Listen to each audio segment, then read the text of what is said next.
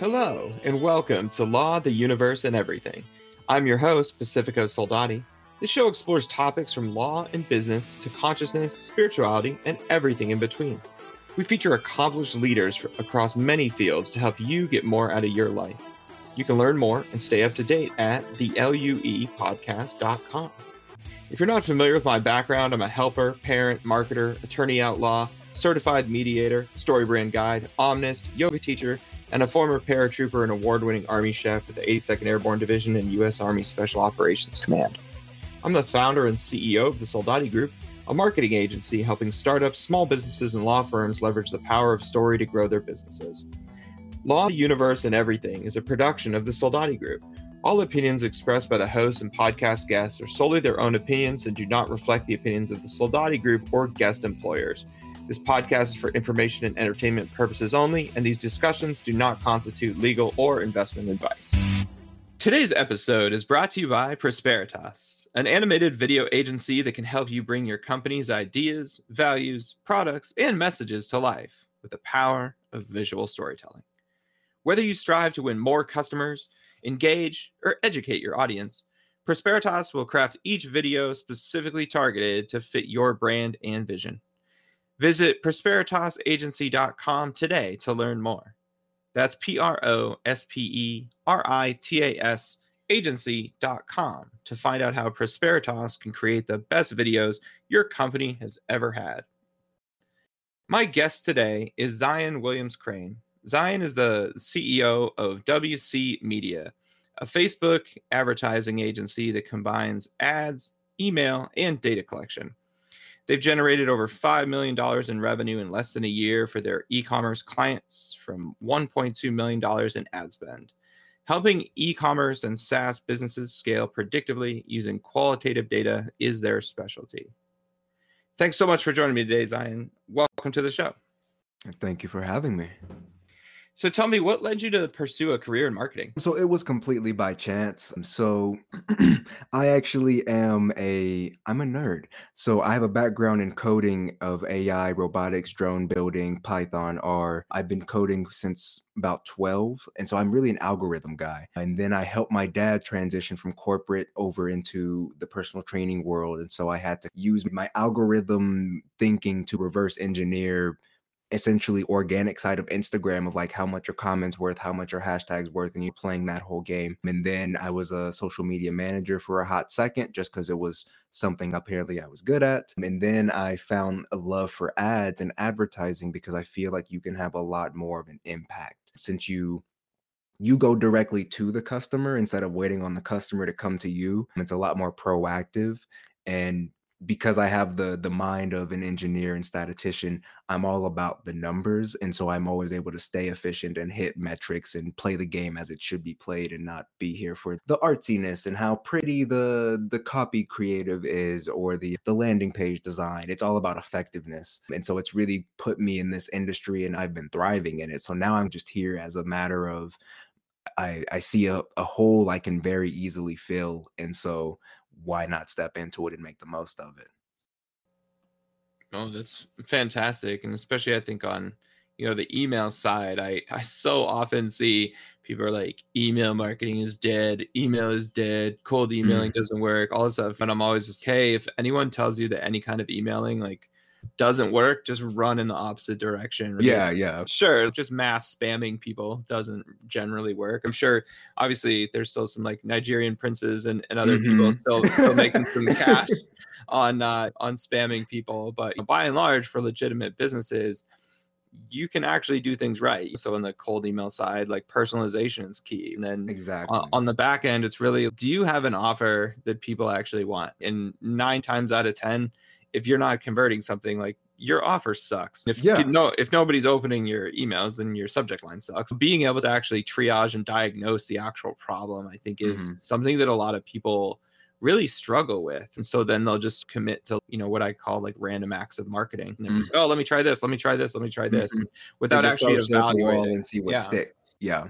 Absolutely. It's really one of those things where, and it's that gap that I'm seeing so rampantly that makes me stay in this industry, because it really is we're just going to throw shit at the wall and see what sticks and what works, and not try to isolate variables or figure out, oh, they really like when we use the color red, or they really like when we talk about this specific benefit rather than this high overview of science that no one really gives two fucks about. Just tell me that it'll help me sleep better, or tell me that it will help me gain more muscle, and how. Because of course now you can't just say the shit, because everything is clickbaity now, so everything will make you lose 90 pounds in 2 minutes or help you gain 300 pounds of muscles in 3 weeks of training. So you do have to definitely come with some facts. But where we lose people is we don't ask people what facts they want to know. And so when you start hitting people with random facts, that's when you become the spaz, like that kid in high school that always talked way too much about the shit you did not care to know. And that is what we do with the customer journey, because we fail to get data on our customers and figure out why they're there in the first place. It's almost like how YouTubers can come out the gate really hot, and then they'll switch and switch games or switch what their vlogging style is, and they'll lose all their subscribers and they'll wonder what happened, but they never bothered to ask their subscribers in the first place, what do you guys enjoy seeing me do? Like, why are you here? But like at the same time with email, no one ever asks you why you subscribe to the email list, but they're very quick to be like, why are you unsubscribing? Why are you leaving? Talk to us. We really care about you now all of a sudden. But when you were sitting in the living room with them for the last 3 years that you've been in their email list, it's just been a whole bunch of spam stuff and things that you don't care about. And they've never once been like, hey, what kind of content do you want us to talk? Yeah, it is so wild because it really is that simple, right? It really, marketing is just, no matter what technology comes along, no matter what new platform there's going to be, it's still always going to be about the fundamentals. And that's why I think, like, Always. people that kill themselves to learn the latest and greatest, like, new platform or new tech piece, it's, if you don't actually have the fundamentals down, you're not really going to go anywhere. You might be able to, like, survive a hype cycle because everyone wants to, like, be engaged on such and such Yeah, platform, yeah, but at yeah. the Everybody same wants to be time, on the shiny new thing. Yeah. really it's all those fundamentals. It's like empathy first, and how do Hmm. you exercise empathy if you're really, especially if you're not an empathetic person by nature. It's like, literally make a survey, go and ask people shit. It's Yeah, yeah. so simple. But and I think that's the other thing, is people love to overcomplicate everything, and people love to overcomplicate marketing. And so, like, you have business owners that won't actually survey the market, they won't do market Hmm. research, they won't actually ask their actual customers, they won't even hit their customers up for, follow on sales, which there's no easier customer to sell than one that is already a customer, right? Like, Especially if you already know what they want. No one ever complained about a better customer journey. The way that we treat, because honestly, on the business side, there's definitely some laziness, but where it's really gotten amplified is that now with all these marketing and advertising agencies, all businesses want to bring these people on and be like, okay, and now the business is basically just your problem now. And they aren't even thinking on the level of, let's figure out what the customers want. It's if we went up to a used car dealership and the dealer never asked us what kind of car we're looking for. Like, that sale for that dude is going to be so hard, because he's just going to go to the first car he sees and be like, so this is the latest sedan SUV that has 30 miles per gallon, and then we're going to run over here to a sports car that can only fit two people and is definitely not family friendly. Like, you're just throwing shit at the wall and seeing what the customer's reaction is. And it's that exact same approach that we take with the online version of marketing and advertising, with ads, with SEO, with the things that we publish for blogs, for email content, for flows. Like, we really don't even be like, hey, what kind of car are you even looking for, before I go showing you all this random stuff and I turn you off before I even get to turn you on. yeah, it's really wild because it is that there's just this fear behind it, and people are, like, afraid to talk to their customers or afraid to bother people or something. And it's, if you want to create a lifetime customer value out of this person, like, they actually need to be sticking around, and they're more Yeah. likely to stick around if you actually talk to them. To say nothing of the issue you're talking about there of offloading all the problems onto an agency, is like, like, set marketing aside, if you actually know, if you actually do the market research and customer interviews, you will, obviously your marketing will be better, but you'll just be better as a business owner because you will make higher level decisions across all areas of the business that will better serve that market. And especially being able to weather storms like something like COVID is, oh, Hmm. hey, we were really focused on these in-person things and now everything has to be virtual. So rather than just throwing shit at the wall and being like, oh, maybe let's try this or that, be like, hey, customers, how would you like to interact with us now? How would you like us Mm-hmm. to develop things? And then you craft the strategy. But otherwise, like, you're flying blind. And if you get it right, you were just lucky. You Yes. weren't actually doing anything that needed to be done to figure out what was going to be the right decision, which is part of the reason. Of course, there were several businesses that, like a cafe or, you know, restaurant, like, Yeah, yeah, yeah. you're not going to totally, obviously there's ways to pivot and like delivery and stuff like that, but like the brick and mortar business of like people being there is gone, so it Mm-hmm. has to fundamentally change. But I think just people were not well set up because they don't have those fundamentals down of just listening to their customers. And especially if it's like your favorite business, like, Mm-hmm. nobody wants their favorite business to disappear. Everyone's happy to give their opinion. Exactly. And so it's just like, why? It's a never the twain shall meet kind of situation. And it's Mm-hmm. crazy. And I feel like even that is like almost its own market opportunity. Because, yeah, there's like market research companies out there and stuff, but like, I've never seen one that's, hey, we know you hate talking to your customers, so we'll go and do it for you. So Right. yeah, and that's exactly where we come in, and this is why we do it. I'll be honest, the reason that this agency is what it is that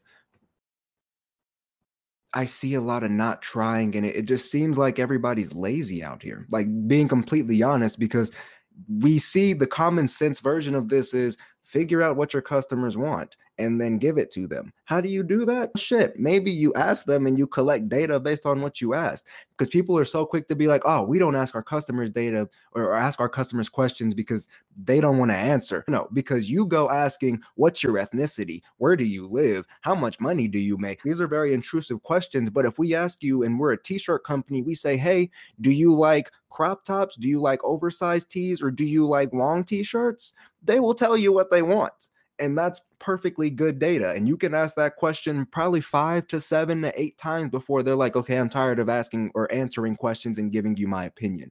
And it's a lack of, it truly is a lack of fundamental understanding in business because of the rampant growth that we've had and all the shiny object syndrome we've had with the internet of taking everything digital. We've really forgotten that the rules are still the exact same, in that honestly there are no rules as long as you are solving a customer's need in the fastest and most efficient way possible. That is a good business model and you will win every single time. That can be newspaper, that can be billboard, that can be Facebook ads, that can be SEO, that can be blog posting. The game has not changed. There's just a lot more shiny objects out here. And really where we're starting to get lost is we aren't even thinking about the customers anymore. We're so focused on, oh, there's this new AI advertising algorithm that'll automatically get me at least a 3x on my sales, or there's this new concept strategy on my ClickFunnels that I heard about that's like a double click upsell thing. And we focus on all these tactics, not realizing that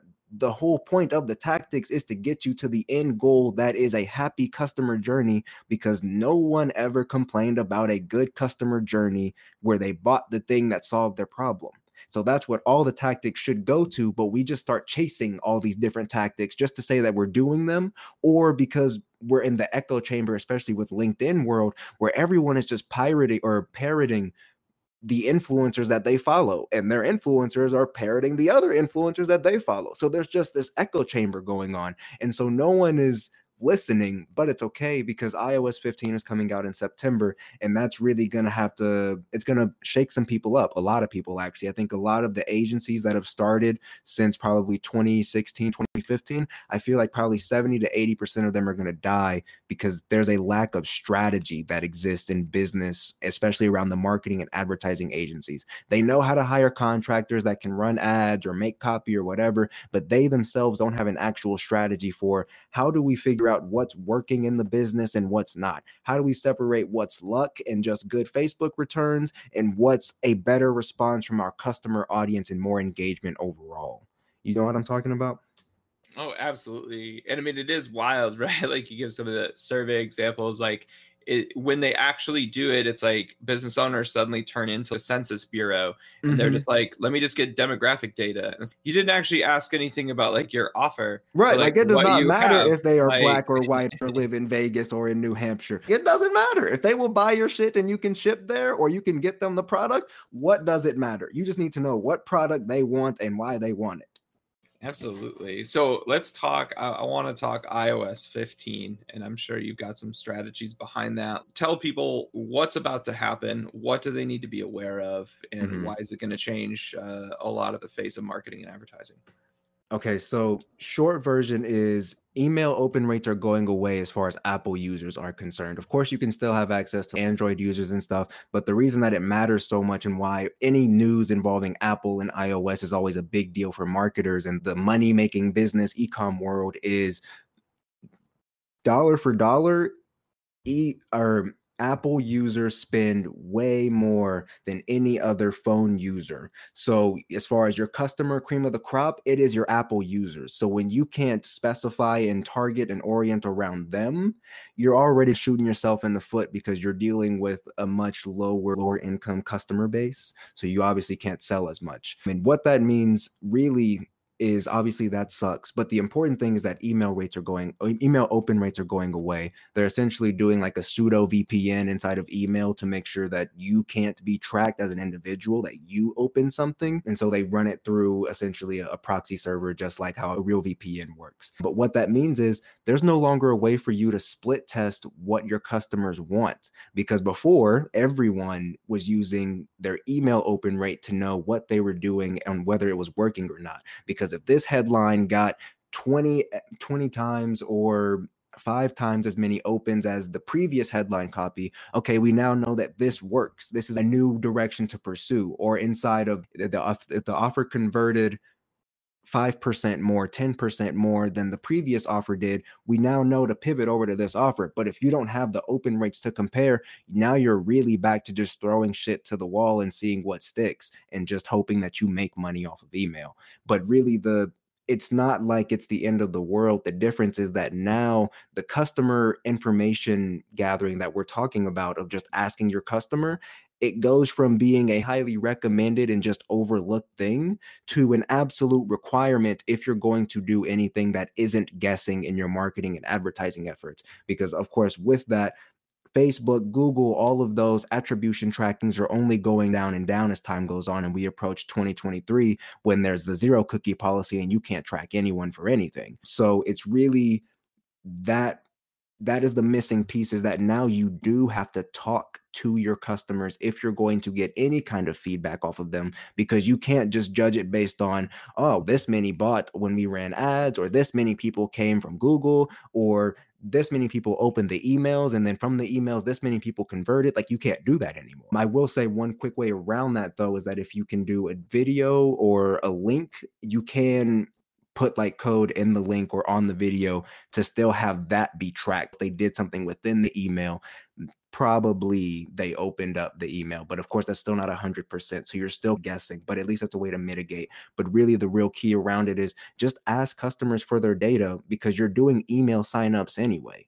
So instead of just being like, join our really cool newsletter and give us your email, ask for the email, but then also ask for a couple things that they will be happy to give their opinion on. What kind of shirts would they want from you if they were buying a shirt? When are they even looking to buy new clothes from you? Are they looking to buy new clothes? How many t-shirts do they own? So you can get an LTV thing. They don't mind telling you these things. And this is very easy data that you're getting with an email. So now you're not only getting data that is useful for the marketing and advertising and CRO and everything, but you're also getting an email list with data. And we know an email list with data can sell for a lot of money, even if that business itself is not worth jack shit. So now you have a real double play, and it's required. It's incentivized of you, because if you do it, you'll have a much easier time growing your business, because you know what direction to grow, how to grow the product, how to change the brand. And you have an email list with data that you can actively market to, do joint ventures with, because now that you know what your customers have and you also know what they also might like in another brand or company, and do a crossover. And so that's just an extra little upside opportunity. And then when it's all said and done, you can sell the company and the email list with a nice little check on top. Oh, totally. It's interesting because we do have this for the first time since the advent of marketing. The last 10 to 15 years have actually been this bizarre quirk where it's essentially been on easy mode, that all this technology and all these other things cheat around to do a lot of your work for you. Yeah, yeah. And I think with iOS 15 with zero cookie is it's really going to humanize marketing a lot more, which is I think Hmm. long overdue. And I Yes. think it's going to bring so much more intention to the practice of marketing that you're actually going to have to exercise empathy. You're actually Hmm. going to have to talk to people, like you said. And that I think that actually leads to better outcomes for everyone. So you're That's true, not but getting it's definitely spammed by gonna kill. nonsense. You're gonna kill a lot of businesses in the process, though, with all the quick people who are like, "Damn, I can really start an agency or start a drop shipping store and make money overnight." And just because even with advertising on Facebook, as much as that is a skill, at the end of the day, 99% of what happens is happening through the Right. algorithm isn't actually looking for people who like fitness and shit. Like it has its own parameters of what matches that target. And that's why my background have of an algorithm encoder comes into play, because I actually can understand the algorithm. So it's beyond the copy and creative. I understand how the algorithm works and can get around that type of scenario and leverage that to my advantage. But it has been easy mode because really you just hire what, a freelancer, not even, you can really hire anyone who's watched 2 minutes of a Facebook ad video and at least have a chance of turning a profit if you just dump some money in there and a decent creative and you have a decent website. Yeah, it's really going to be wild, but I think it'll be good to have the fly night operations go by the No, I, wayside, go do something else with your life, or learn to be a real marketer and actually take care of people, and do what you're supposed to, and bring a bit more. some effort to the table. Yeah, That's bring some really more it. Yeah. effort to the table. Absolutely. And I think bring a better perception of marketers as well. Yeah. Definitely now we're just the manipulators, the clickbaiters, the all Yeah. that stuff. And it's just that lack of effort and caring. And that's why we actually put emails into the mix. Before it was just really good Facebook ads because I understood the algorithm and had a good little process around it. But then we found the data collection tool that we have, and then we realized we can't leave it to chance, because if we recommend for a client to start looking into doing email flows and making them, chances are they're not going to do it. And I hate seeing business done badly, even more so than doing business is great, having clients is great, but I hate seeing business done badly. I feel like if LeBron James walked outside and saw a kid shoot a basketball with the ugliest of form, whether he was 40 or he was 102, he was going to run over there and be like, "Look, I need to fix your form right now because it literally pains me to look at you." And I feel that way about businesses when I see the way that they market and advertise and the lack of strategy and understanding. And so it's like, okay, chances are I can't tell you to change because I'm a 20-year-old entrepreneur. You probably aren't going to listen to what I have to say. So I'll just build it into my offer and carry it myself because I know what needs to get done, and I'm not going to rely on you to step up to the plate, because I know I take business very seriously, but a lot of these other entrepreneurs and businesses, honestly, they don't. And it's no shade to them. It is the truth. But because of that, I am happy to step up to the plate and put in the work. And I think that's why my agency has made itself so stand out, because I just put in the time to think, damn, what would work really well? It's all about the customer journey. What is the leanest way to control and build the customer journey? Okay, Facebook is actually really great at just driving traffic as a traffic tool. So if we had a traffic tool and just got a whole bunch of people coming in, and then we had a data collection tool so we could figure out why they're there. So now we can improve not only the ads, because we now know how to tweak the ads, but we can tweak the offer to know what it is they actually want.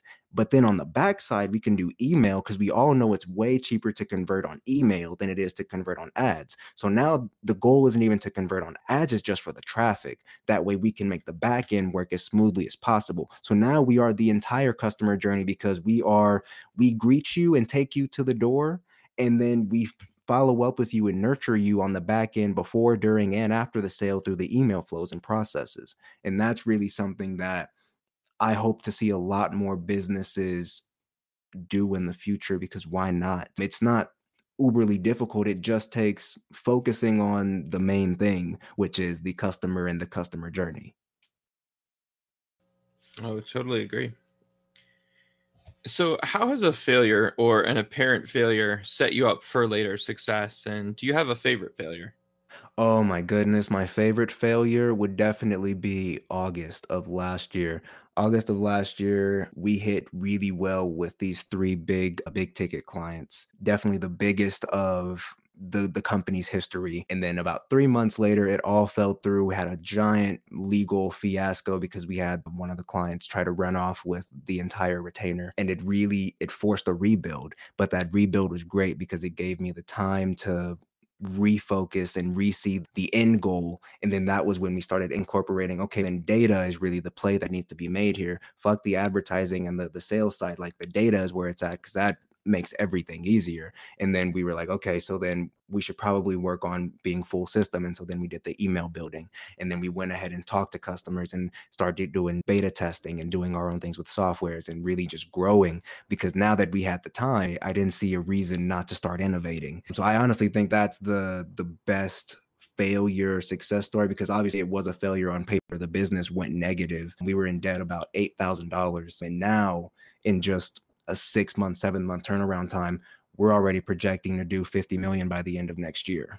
So that's a turnaround. And before the failure, the business was only looking to do maybe 2 million a year by the end of next year. So we've really accelerated our timeline despite the apparent or the visible hiccup. It was actually a back end blessing. That's awesome.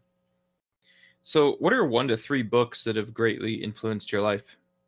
Oh, 1 to 3 books. Okay, so Robert Greene is probably my favorite author. So Mastery by him, I read when I was about 11, and that's probably what's put me on this track, because it's all about just like doing the work and getting the hours. So I'd say Mastery. Money Master the Game by Tony Robbins. I think it's the quintessential for any average person who is looking to understand financial literacy. And I would say the next one is anything by Ogilvy, because he's a great copywriter, but he's also just such a great marketer, and he never lost his personal touch with it. It was never about the copy. It was always still focused on the customer. And so I think honestly, those three books together are the reason that I am what I am, because the financial money master of the game is what laid the foundation for me to understanding all of the business finance stuff of reinvesting and places to reinvest and how to grow and build teams and do it in a very lean and efficient manner. And so it really all came full circle with probably those three books for sure.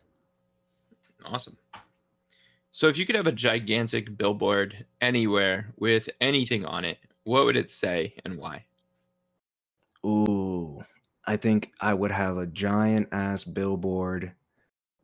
This is a great question, by the way. I would do a giant ass billboard. I'd put it in LA or in New York, and it would say, start traveling and break your bubble. Because I feel like a lot of Americans are in a bubble because we don't realize what it's like anywhere else in the world, especially because we're such a new country that we have no idea what a financial collapse really looks like. Like we've seen recessions, but we've never seen anything like the UK has and like Britain has, with like a true fall off like of the world, or like Brazil and like that major setback, or China and all of its dynasties and the goods and the bads. I feel like we have such little experience as a nation that it's part of why we are so disconnected on a personal level, especially across like other people in other countries, because we imagine going to other countries as, wow, this big extravagant thing.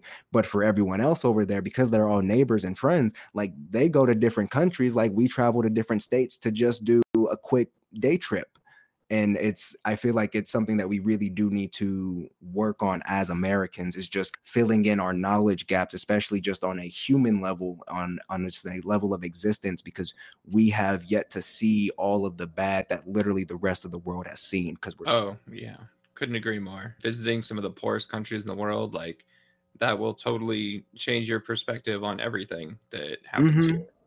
Yeah, because I think we're doing a lot of the pointing of people at, you are a victimizer, you are an oppressor, you do this, you do that. But please understand, you are still an American that is tweeting or ranting off of an iPhone that was made by someone in a much less fortunate country. So you too are the victimizer because you bought that phone and you supply that money. So all these finger pointing, and we have just as many, if not more, fingers to point back at ourselves than we do at other people. And I feel like it's just because it's a lack of seeing the true state of the world and where you really could be if you were born anywhere not America, and how many opportunities you would not have just because you were not in America or in the West. And I think that's something that's very, very important. Oh, totally agree. Even just paying your taxes in the US, like Yeah, yeah. your tax money has helped kill people. Like, just full stop. That's Full just stop. a fundamental fact. 70 cents of every dollar goes to the military. So you can't say it wasn't your money. Exactly. But people just want to bury their heads in the sand. And then yeah. But then continue to point fingers. Yeah, and I turned 18 4 days before 9/11, so that's probably when you were born. And that actually was. My entire adult life has just been a pretty big shit show for this country.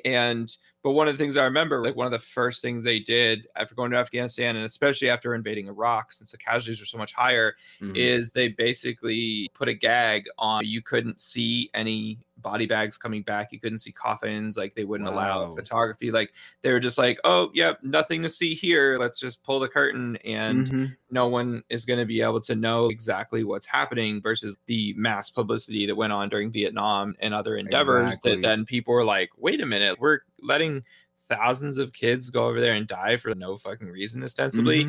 And Bush and fucking Rumsfeld, who died yesterday, like, they same kind of thing. They just were like so hardcore about selling the psyop of it all. Right. And part of that was just preventing public opinion from turning against it. And there was some of the biggest demonstrations in the history of the country were the demonstrations against the Iraq War. Yeah. And yet it was still something that then went by the wayside. It was like people literally just got tired of it. Yeah, they get distracted. Yeah, they just pivoted off somewhere else, and it just loses steam. And I think that's also a perfect example. Is we've never had a truly bad leader. Like, we've had some not great presidents, not saying that like we only hire aces, but we've never had a Stalin, we've never had a Hitler, we've never had a cartel. Like, we've never had like a true person in power who's like, yeah, fuck you and your family and your feelings and your well-being.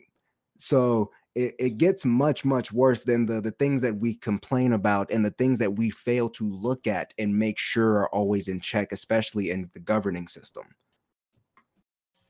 Oh, yeah. It's people bitch and moan about like how bad things are, how bad things have been. And it can get a lot worse. Like, you really could have just been a Jew, and you were going to die that Tuesday, and the president wasn't going to save you. The commanders weren't going to save you because they're the ones that ordered it. Like, bye. That really could be your reality.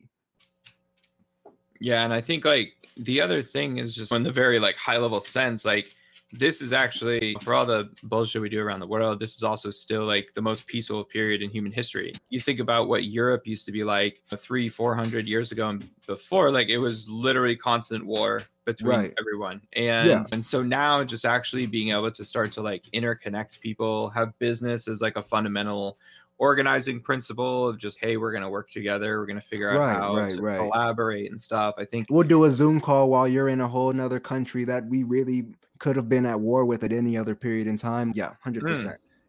Oh, totally. And so I think there's obviously still like a lot of work to be done, but there is also so much to be like grateful for and 100%. Like positive about and building off of from where we are now.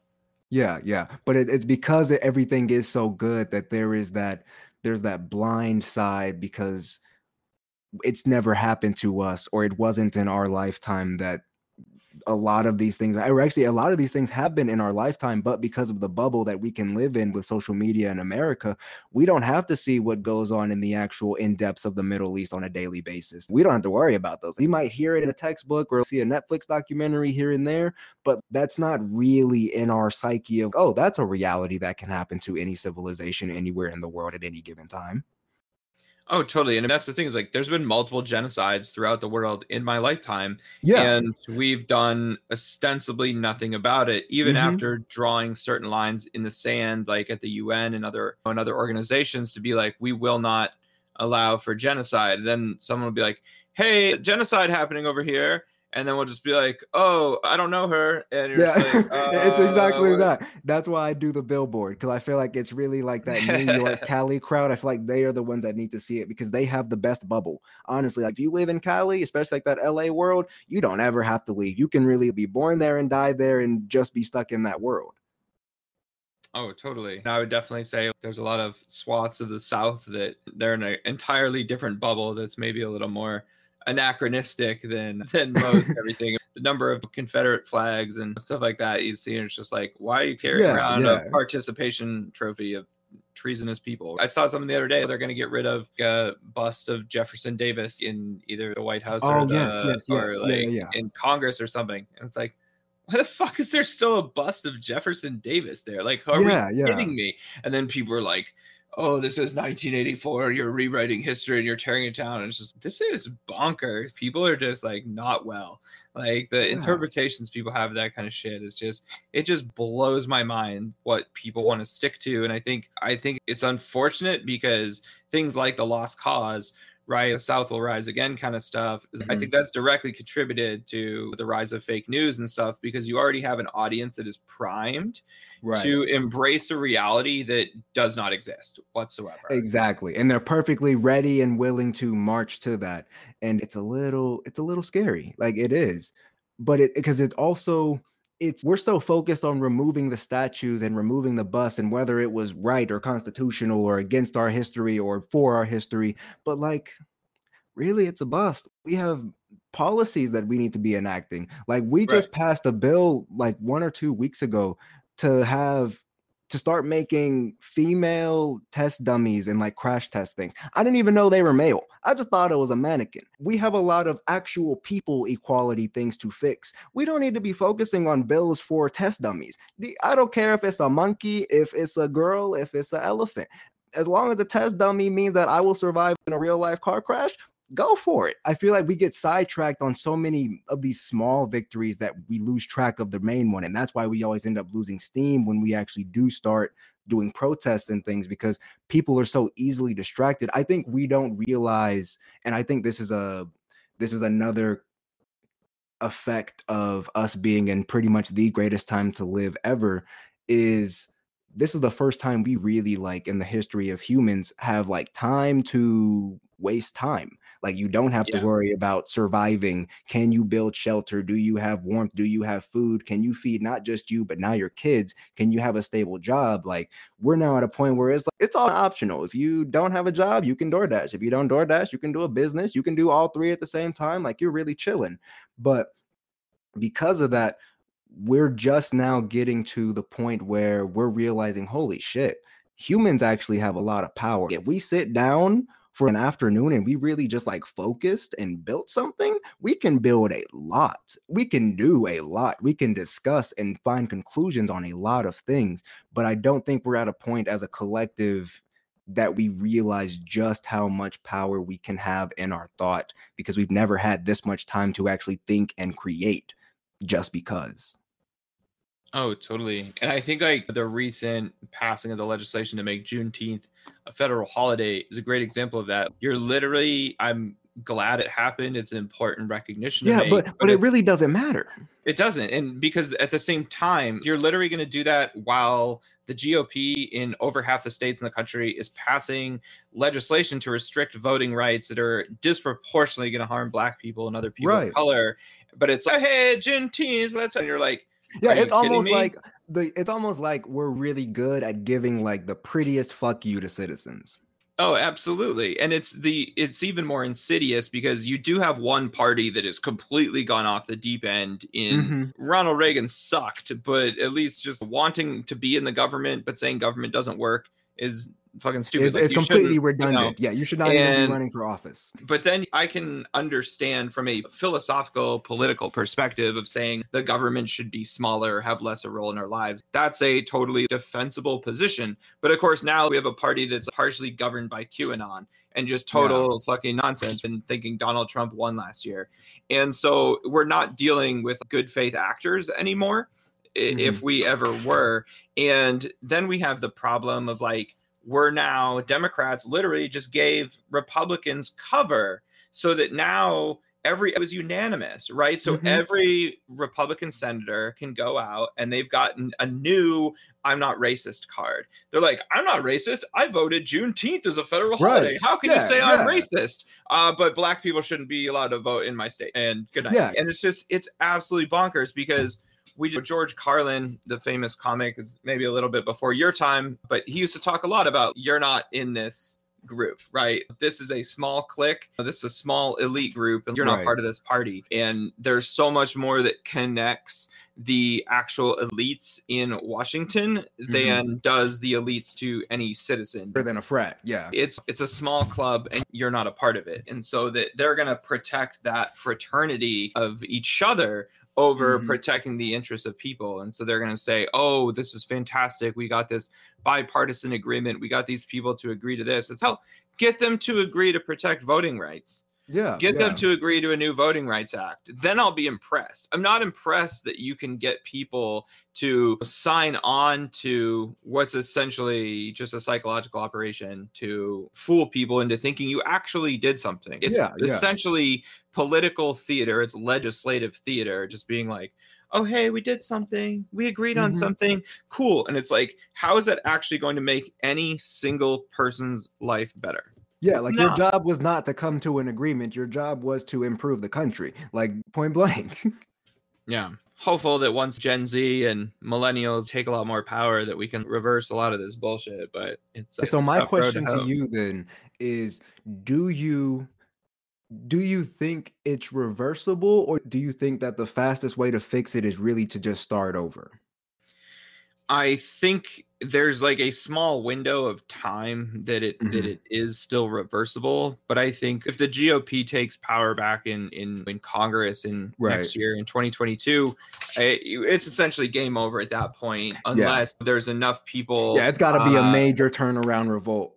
Yeah, and unless there's some Republicans that, like, if Trump just died of natural causes or otherwise just lost his stranglehold on the party, because that's killing everyone right now. Like, literally everyone is just in a rush to get on their knees for a dude who literally has never cared about them, and someone who is just terrible to them. It's like looking at people like Ted Cruz, where like Trump would literally call his wife ugly or say his dad was the Zodiac killer, all kinds of crazy stuff. And he was just like, Donald Trump's the worst man ever. And then now he's just like, Donald Trump is a patron saint of the Republican Party. And you're like, what the fuck does this dude have on you? Of America.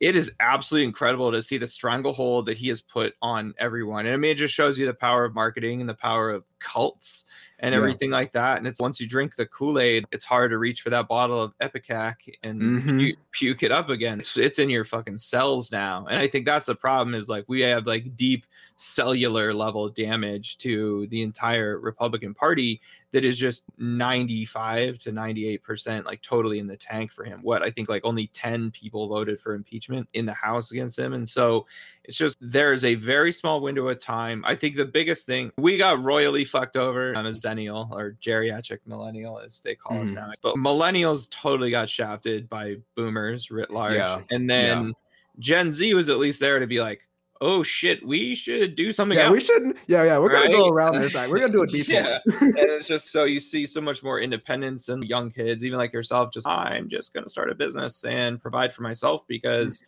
the whole system is total bullshit. Whereas for us coming up, it was my parents, my dad used GI Bill, and my mom bartended her way through college debt free. And because it was nothing, it was like a few $1,000s. So we get there and it's just like, oh, you have to go to college kind of thing. And then it's like, this will pay off for you because we were successful because we went to college. So you will be too.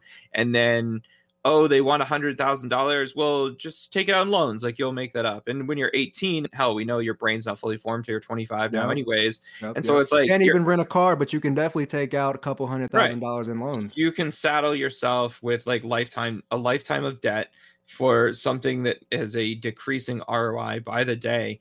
And to an 18-year-old kid, it's monopoly money. You're like, I remember thinking, I'm like, they're not actually going to ask for this. They're not going to want this back or whatever. You're like, oh, this will be cool. And see, I think that goes back to that same bubble mentality, because we're like, what? I've never seen like the bank actually come and be like, give us all that you own. But if you don't pay, that will be your reality. Oh, yeah. And then to just like hamstring students with shit like the Bush administration did to reinforce that it's not dischargeable. It's not forgivable. Bankruptcy is absolutely bonkers, and is just there. You can't really look at it in any other way than it's like generational warfare.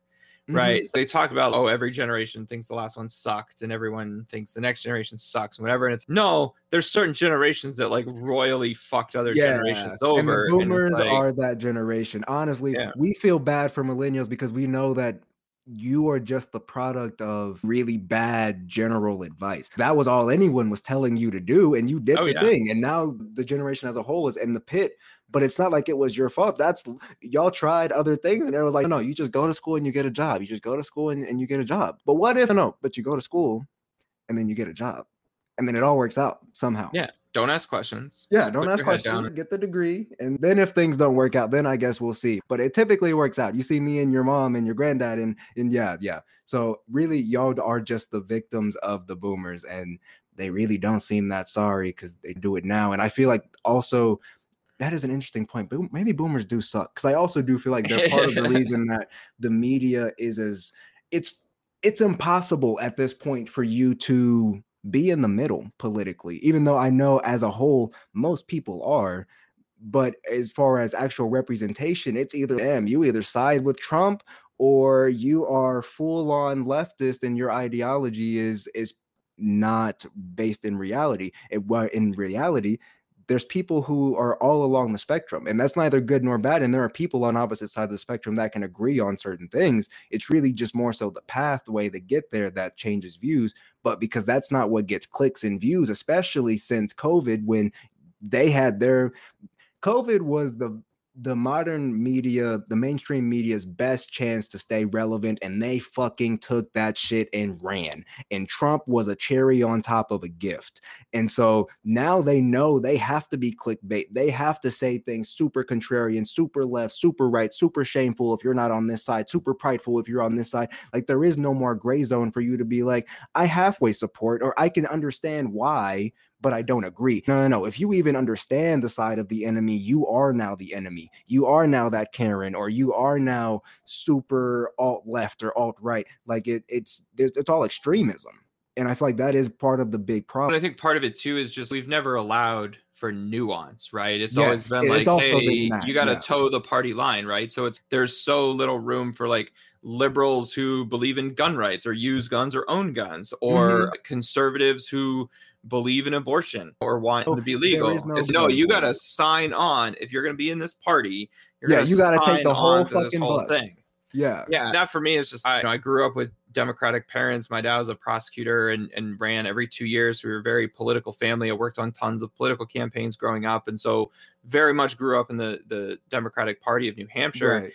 But as I got older, it was just like, wait a minute, like, you guys, what are you actually doing to help people? And like, how are you actually making things better? And how are you actually holding the other party's feet to the fire? Because there's just, whether it's just like tons of gridlock or just not allowing for any range of nuance. And it's just like throughout my life, everyone increasingly factionalizing and into their own party. And I'm someone, I'm like, okay, I'm going to evaluate each thing like on its own on a case-by-case basis merit, because I think most people do. Yeah, and because there's absolutely no reason to just sign up for, because I think there's a ton of shit the left is wrong about. I think there's a ton of shit the right is wrong about. But that doesn't like actually, for me, like that doesn't put me in the middle. Like I actually would say like I'm on the extreme left, because even in this country, like our left is a joke. Right. Yeah, like 100%. If you go to Europe, our left is like center. And it's even our leftists here, that's a bit left of center in other countries in South America or in Europe and so on.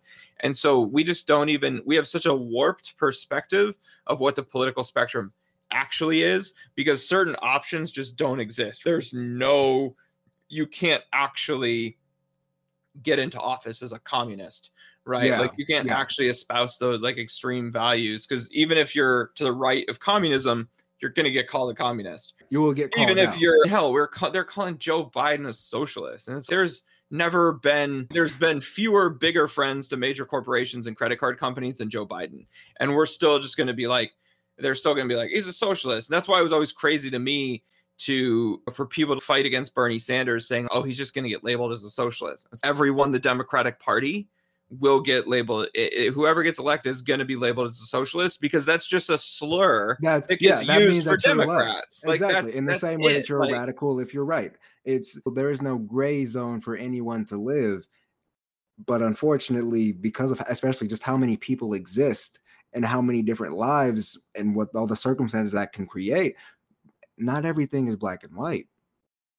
yeah, now, and not allowing for nuance and being, because if you do come out and you're like, oh, hey, I'm a liberal and I'm for protecting the Second Amendment, or I'm for like reasonable gun rights or whatever, you're just then painted as like a Trump supporter. And yeah, like you're immediately you're yeah, thrown in that category. But it's like, can I just not be in a box? Can I just like right. exist somewhere here in the middle? And I think that comes back to the breaking the bubble, because we teach history so fucking shitty here that it's laughable. Oh yeah. Because I'm someone Absolutely. who personally, as far as school is concerned, I will never take a history class ever in my fucking life. That was my least favorite subject by a mile. But outside of school, since I've dropped out, since I've not been in high school, history is probably my favorite thing to study, because I now understand what it means in the greater context of life. Like the learning about the presidents and the things, like that's great. It matters. Culture, patriotism, got it. But what you really should be talking about is, here is why communism failed as a concept. Here is why extremism in democracy even can fail. Like really giving it a real bare bones application level, because there are governments that exist and are ran differently everywhere in the world. And if we look back and just study history, we can see how those play out, because they've probably played out a couple times now at this point. But there's that lack of education of that we don't even, I think that's why fake news is such a rampant issue right now, because we don't understand the consequences of not being well socially informed, or even worse, pushing information that we ourselves don't truly realize is valid or invalid. Oh, absolutely. And everyone's just always seeking confirmation bias, Yeah. like looking for like berries in the Because they forest. think And that you're their just way like, can't be bad. And that's why right. teaching the history of like, no, I guess believe whatever you want to believe, but please know that if you are walking down the communism road, you will have to go through communism challenges. And we've seen across multiple countries, multiple timelines, multiple wars, how that plays out. And if you're okay with that, then cool. Continue to read and believe what you believe, but do know the consequences of that. Because right now we just feel like what I believe in, it's fine. America will be America or whatever. Like we don't understand. It's like we really don't understand voting power, because we don't even understand what voting and governance even does or has an impact. But I think we have so little voting power anyways, and it's so Yeah, much has been stripped away that it's even hard to understand like what it could really be like. And I think exactly. so much is just related to a fundamental lack of imagination on people's parts, but there's so much like cultural and social conditioning, right? And I think even like it's definitely built into the system. It's a very great system to keep us active but not impactful. We are like the best damn bench player that goes in the game and does nothing. yeah, I think it's so wild too. And like my time in the South, and different things would come up, like the 1619 Project. And so you'd have so many things where you'd be talking about slavery, and all these people would be like, oh, that was just a states' rights issue. And it's like, a state's right to do what? It's like, what? Yeah, keep yeah. people enslaved. And it's just, come on now. And it's just the actual disingenuous nature. Like I said before, we're not dealing with rational actors. We're not dealing with good faith actors. Because we don't deal with solutions. We stop at, it was about the states' rights, because no one wants to be thoughtful and thorough in their thought to be like, okay, but what does that mean long term? The state's right to do what? Enslave people. Okay, what does that mean? Is that good or bad? We don't go that deep. We stop at step one, and then we wonder why all the other steps are so fucked up. And it's because you didn't take the time to figure out where the fuck we're walking. I think too, the lack of desire for any introspection is so strong in yes. the human condition that when you talk about things like reparations, people are like, well, I didn't do that. Like, well, I shouldn't have to pay for that and everything. And it's just, you are actually still benefiting from that. And it's so baked into your world experience that you're totally blind from how you, to this day, as a white person in this country, benefit from chattel slavery, because this country would not be what it is today because it was built on the backs of enslaved people if it hadn't been for all of that. Right. And yes, you can have a debate about whether reparations should be given, but what's not debatable is the fact that everyone still benefits today from people being enslaved before. And so yeah, it's okay if you're going to just take a totally like forward facing approach, and it's just okay, we shouldn't have to atone for the sins of the past. Okay, that's a position to take, and you can argue that, sure. Yeah. But you can't come into the debate and say, oh, this didn't happen, or this doesn't matter, or there's You can't like white Germany and be like, privilege or something. what Nazis? At least with them, they're just like, hey, this sucks. Like, we're not going to deny our past, but we're not going to let these assholes keep doing all their shit, right? 100%. And of course, that's like 100%. anathema to us as from like a free speech situation, because we're just like, no, everyone should be allowed to be Nazis if they want.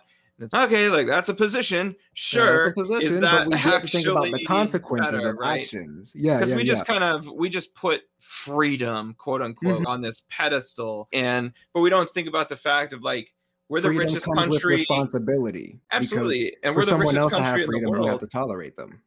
Absolutely. But we're the richest country in the world, and we still have rampant poverty. And poverty Mhm. is anathema to freedom Mhm. and is opposed to freedom, Mhm. especially in the way that this country is run, because there isn't any other way for people to get those resources. Now, in countries that have next to nothing, there's places in the world where people are essentially living in like the Bronze Age with cell Right. phones, have next to nothing to their names, and yet they still have a greater degree of freedom than Mhm. people making 15, 20 grand a year in the Right. US, because it's just a society operating on a different level, and we just have no actual sense of what should actually be the bare minimum. Oh, hey, we Mhm. can actually stop bombing the shit out of everyone and Right. actually feed everyone instead. Mhm. But you can always bomb more people. But if you're feeding more people, eventually everyone gets full. So you Yeah. can't keep feeding them, but you can always bomb the shit out of more stuff. And there's never Right. any question of when it was like going into Iraq, going into Afghanistan,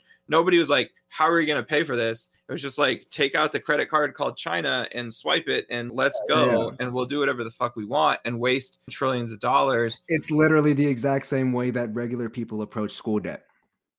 Oh, absolutely. But imagine if our State Department and Defense Department switched budgets. Imagine if the Education Department had the budget of the DoD. Things like that. Like, there's literally no reason that couldn't be the case. Yep. And people just think it's, oh, we spend more than the next 10 Yep, combined don't on nobody give a defense fuck. because it has to be that way. And no, this is just the end result of a series of decisions that were made largely by defense contracting companies, which there used to be hundreds of those, and now there's 4. Yeah, there's like a 5. core 4 to 5. Yep. There's next to nothing, and they just have such disproportionate control over everything that happens in this country, and no one can see it because Yep. there's so many blinders. You've got outlets from even as reputable as the New York Times, the Washington Post, they still launder disinformation and misinformation through intelligence agencies and things like that. And then they just create this feedback loop where it's Dick Cheney used to do it, right? They got articles planted in the New York Times about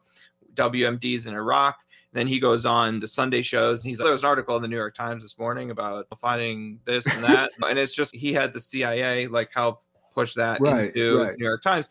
And no one can see it. We can't see the Wizard of Oz. We can't see behind the curtain. And so we just continue to play these bullshit games that really are so detrimental to us as a people. And it's so hard to find our way out. And that just goes back to it's really just the educational piece, which is why it does have to be ingrained in the system at least a little bit, because in the time we spent trying to do this Juneteenth shit, we really could have been discussing what if we gave schools way more money and spent way less money on bombs. That could have been the exact same conversation in that room at the same amount of time, probably a little bit longer, but it definitely would have been a much, much bigger impact, short term and long term, than fucking Juneteenth. Matter of fact, a holiday that Black people have considered holidays fucking forever. So we were going to celebrate it whether them niggas met in that, oh my bad, sorry, whether they met in the room or not. So it really was a whole lot of doing nothing, like absolute nothing. But again, I do think that goes back to educating about politics and educating especially also about economics, because it's scary. It's scary. If I didn't have business, if I didn't decide to take this route, I have no idea where I would be in terms of my understanding of economics. And it's the only reason I'm able to be as smart with how I move in society now, because really, I don't know if it's everywhere, but for sure here in America, our understanding of economics and what money actually means and where it comes from and how things are funded and interest and percentages, like it's laughable. We really might as well be at a second grade reading level by comparison. Oh, man, I think that's being generous too, right? Yeah, I think that's being generous. Yeah. But I think that's part and parcel to the system. That's part of the system of control, is making sure people don't understand it, making sure people don't even know what the Federal Reserve is, making sure people don't know how our fiscal and monetary systems actually operate. Because if they don't know how they operate, they can't change them. Right? They just cannot change them. How does no one know that the Federal Reserve is a private-owned entity? And how does the fact that no one has a problem with it is how no one knows, because no one would ever feel safe of, oh yeah, that group, yeah, they fund our entire country and basically decide all of our laws because they do all of the money spending that we get to have. But that just shows you the power of branding. Federal Reserve. Oh, that's got to be a government agency. That's federal. It's wild because it just has like such supreme power. And to me, I look at things like, you look at someone like Barack Obama when he came up, and I was talking to someone about this the other day, that everyone thought he was like this crazy progressive leftist and everything. And it's like, this is a middle of the road centrist dude. And if you are actually really progressive and you come up to a really high level, like, you're a legitimate target for assassination. Absolutely. Like, if you have actual ideas that are going to fuck this system up, like, you will not even get the chance to see CNN news or enter interviews or anything. Yeah, but that's the thing. It's like what this country needs is like a political platform that is worthy of assassination. Right? Oh my that goodness. is the actual level of change that is required. Shameless plug. I literally just became a co-founder of a company that does exactly this. We're called Sightful.com, and we do AI verified, unbiased news. And we tackle this entire debacle situation, and we do all the reference checking, and it'll later devolve into some big crypto AI of like identity verification as far as like authorship and authenticity. And yeah, we're working on it. Probably might get killed, maybe, but you know what? I've honestly, believe it or not, fun fact, I've been convinced that I was going to die from assassination probably since I was about 10 years old, because I'm happy to think differently, even if that does come at the consequence of my long-term well-being, because at least I know I did the thing or tried to do the thing. That's really wild. Yeah, I just joined the advisory board of a company called Ovis, which is essentially using blockchain technology and what they call their truth token to try and create journalism that incentivizes truth, so that people What is this called? It's called Ovis, Ovis. Yeah. So their website, I think, is debuting in September. So they're just like working on some of their token economics and launching that out.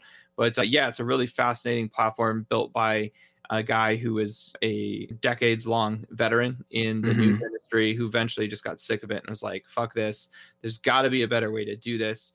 What can we change? And essentially the baseline structure of it is essentially having users and having people like stake token, asking for, hey, I want a story done covering like how voting rights are being suppressed in my home state of Georgia. And then other people can stake tokens to then upvote that story. And it basically creates a bounty for a reporter who can then say, oh yeah, I'll do that story. And then once they submit the story, it gets evaluated by the audience and by the stakeholders, and then they can basically upvote it or downvote it as to like, okay, is this actually true? Yeah. And they've got like fact checker, everyone to just ground it in reality. And so they're really trying to like raise $1 billion to try and essentially fight back against the scourge of fake news and fight for something that's only biases towards the truth, rather than like any political party or corporate interest and stuff. I just started with them like a couple weeks ago. So I'm really fascinated to see where they can go and what they can do. But I think a lot of that kind of stuff that's why governments, I think, are so threatened in large part by blockchain technology and other decentralization related technologies. Because it's hey, we just created billions of dollars of wealth from thin air. Independent of you. Yeah, without you. And even just doing that, like, that to me is, people talk about how much Bitcoin might be worth someday, but to me, like, the value of Bitcoin has already been proven, because it's just a proof of concept that like, honestly, blockchain technology can work. Like, regardless of how you feel about crypto, fad, NFTs, like whatever, the fundamental technology that crypto introduces cannot and will not be ignored. So it will be there. And so I think it's, even if it gets to like $1 million or whatever, no matter how much Bitcoin is ever worth, the greatest gift and greatest contribution to society that Bitcoin Is has the made blockchain is just technology. proving, proving Yes. out that it works and opening up, because I think so much, crazier stuff is going to get done on Ethereum. And then I'm sure there Mhm. will be other future platforms like Ethereum that is Yes. like, hey, this is going to be a proving ground and a place to like just build technologies on top of to do different things. Because right now, less than 2% of the people in the world own crypto, and we still Yep. don't have any mainstream crypto apps that are not No. Coinbase, that are not, Yep. some sort of exchange. And so we have not even come close to realizing even the first initial stage. Like we're I still in the agree. early adoption phase, Yep. even if like we're maybe in the US a little bit past the early adoption No, phase, we're but still globally very we're not much even early. close. Yeah. And so I think, we don't have anything else. There's so many different cool things, even NFTs, right? It's like our NFTs had a big, splash this year. They had their moment, Mhm. but it was weird because everyone just attached NFTs to like being an art thing. But it's, Yeah, that's yeah. cool, but this is going to replace like deeds. This is Receipts. right, Yeah. exactly. Like it's going to replace VIN numbers on cars. There's just going to be like a QR code on every car Mhm. that goes to a blockchain for an NFT for that car. Yeah. And when people, it's like, oh, that's not secure. And it's, what if the registrar of deeds burns Yep. to the ground? Like I just made Mhm. a post today on LinkedIn, like 11 years ago, my house burned, my family home burned to the ground. And it's okay, well, one copy of the deed was in that house. If Right. then the other office burns down, there's actually no record of ownership of that home. And except maybe in some mortgage And documents, we but act that's not like always like the cooking proof the of it. books isn't a very real, very relevant business term that is used on the regular. Exactly. And that to me is like wild, because I think the vast majority of like auditing and financial accounting for like the auditing side of it will just be Mhm. swallowed whole by software in the Yes. blockchain, especially because, okay, right now it's really hard, or it's easy to detect fraud, but it's Yeah, actually yeah. really difficult to detect conspiracy. So if someone's like trying to cook the books themselves, they're by and large usually going to get found out Mhm. eventually. But if Yeah. someone is conspiring with people at multiple points in the chain of custody, that's virtually impossible until someone actually like narcs on someone. Exactly. But the blockchain can actually detect, like a blockchain that has an AI infused algorithm that can detect Mhm. anomalies and stuff, you're toast. And so you got to come Yeah. up with a different scheme, right? I'm super excited to see, not really to see, but just for the rest of the world to really wake up to what blockchain is. Because literally this morning, I was just talking to my girlfriend because I decided that for the business, I'm going to move our reserve currency to actually be different forms of crypto. Of course, DAI is going to be like the main holder, but just to have the decentralized component of it, just to make sure if shit does hit the fan with America or with politics or with whatever, my shit can't get locked up and I'm not dependent on the dollar, which we know is going to have to change in some way, shape, or form just because of economics. And she's like, you'll just get like hacked, right? And I was like, no, because you can do cold storage, you can do hard storage, you can do the Bitcoin security. And she was like, but what does that mean? Like, you can still get hacked. And it's like, no, you can't get hacked. It's like the internet minus all of the negatives of being pirated and hacked on the internet almost. Mm-hmm. Like, it's really hard to explain to everyday people just how, if nothing else, just how secure blockchain allows the internet and things on the internet to be. And I think that is probably going to be one of the main adoption points once people actually figure that part out. Because honestly, how much people understand of crypto beyond the name of Bitcoin is literally zero. Yeah. Oh, absolutely. I totally agree. So we'll be crypto billionaires, definitely. Zion, this has been a fascinating and enlightening and wide-ranging conversation. It's been a lot Yeah, of no, we fun. really And hit everything. Thank yeah, you. that Honestly. yeah, absolutely. Thank you. And this really brings me to my last question of the day. And that is, what is the kindest thing anyone has ever done for you? Ooh, the kindest thing anyone has ever done for me.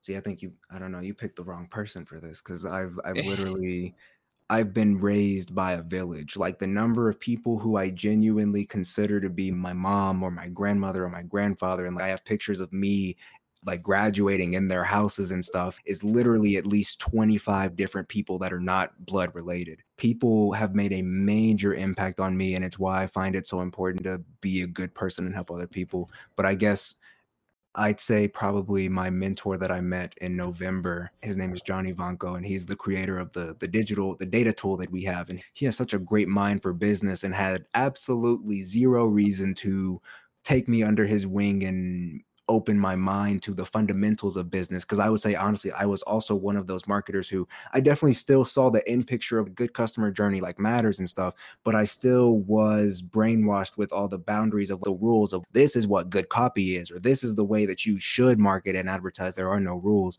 And I'd say it was him taking me under his wing and just spitting the knowledge that he's given me that's made me into the self-sufficient and autonomous person and entrepreneur that I am today. And I know that because of him, if nothing else, I will go on to impact a lot of other people in the future just because of the opportunity that he gave me and where it put me later.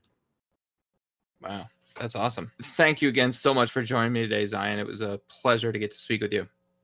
It was a pleasure to get to know you, get to speak with you. Did you do a podcast episode about you? Because honestly, I feel like your story is 1,000 times more impressive and entertaining than probably most of the people you interview. No, not yet. I had one guy who was like, I forget, it was one of the hypnotherapists or maybe like an NLP practitioner, but he does like some coaching and therapy, and 2 questions in and it just flipped around and he was basically interviewing me and just like, so what have been your limiting beliefs and what's holding you back in business and what has been your history and like these different patterns and you've got this was a live consulting session. Yeah, and he was just like, and I'd give an answer and he's just okay, but I'm really not hearing like one specific thing there that you're doing. And I was just like, oh damn, this dude's getting into it. Yeah, deep. I was like, yeah, it was cool because I was like, I haven't done some shit like this before. So right. Yeah, it was a lot of fun. But yeah, I think I'll probably start going on some other people's podcasts and stuff as well. But yeah, I might maybe have someone come and can I pitch you an idea? Sure, go for it. Can I interview you on your podcast? I'm a pretty good question asker, so I'll come at it with the questions. I will billboard you like you billboarded me. But I honestly always have wondered. I was just asking myself last week, do podcasts, because obviously with podcasts, you do a lot of interviewing, but do you ever do an episode like is the first episode you introducing you, or is it immediately other people? And if not, I feel like people might be curious about knowing about you too, so why not? Would you let me interview you on your own podcast? Absolutely. No, I think that'd be a lot of fun. I think we'd have a great conversation, and yeah, let's set a date and let's do it.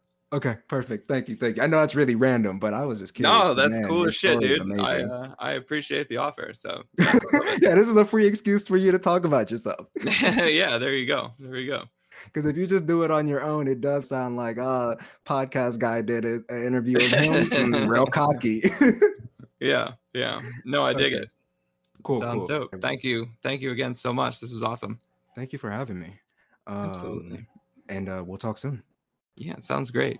So today's episode is brought to you by Prosperitas, making unforgettable videos for unforgettable companies.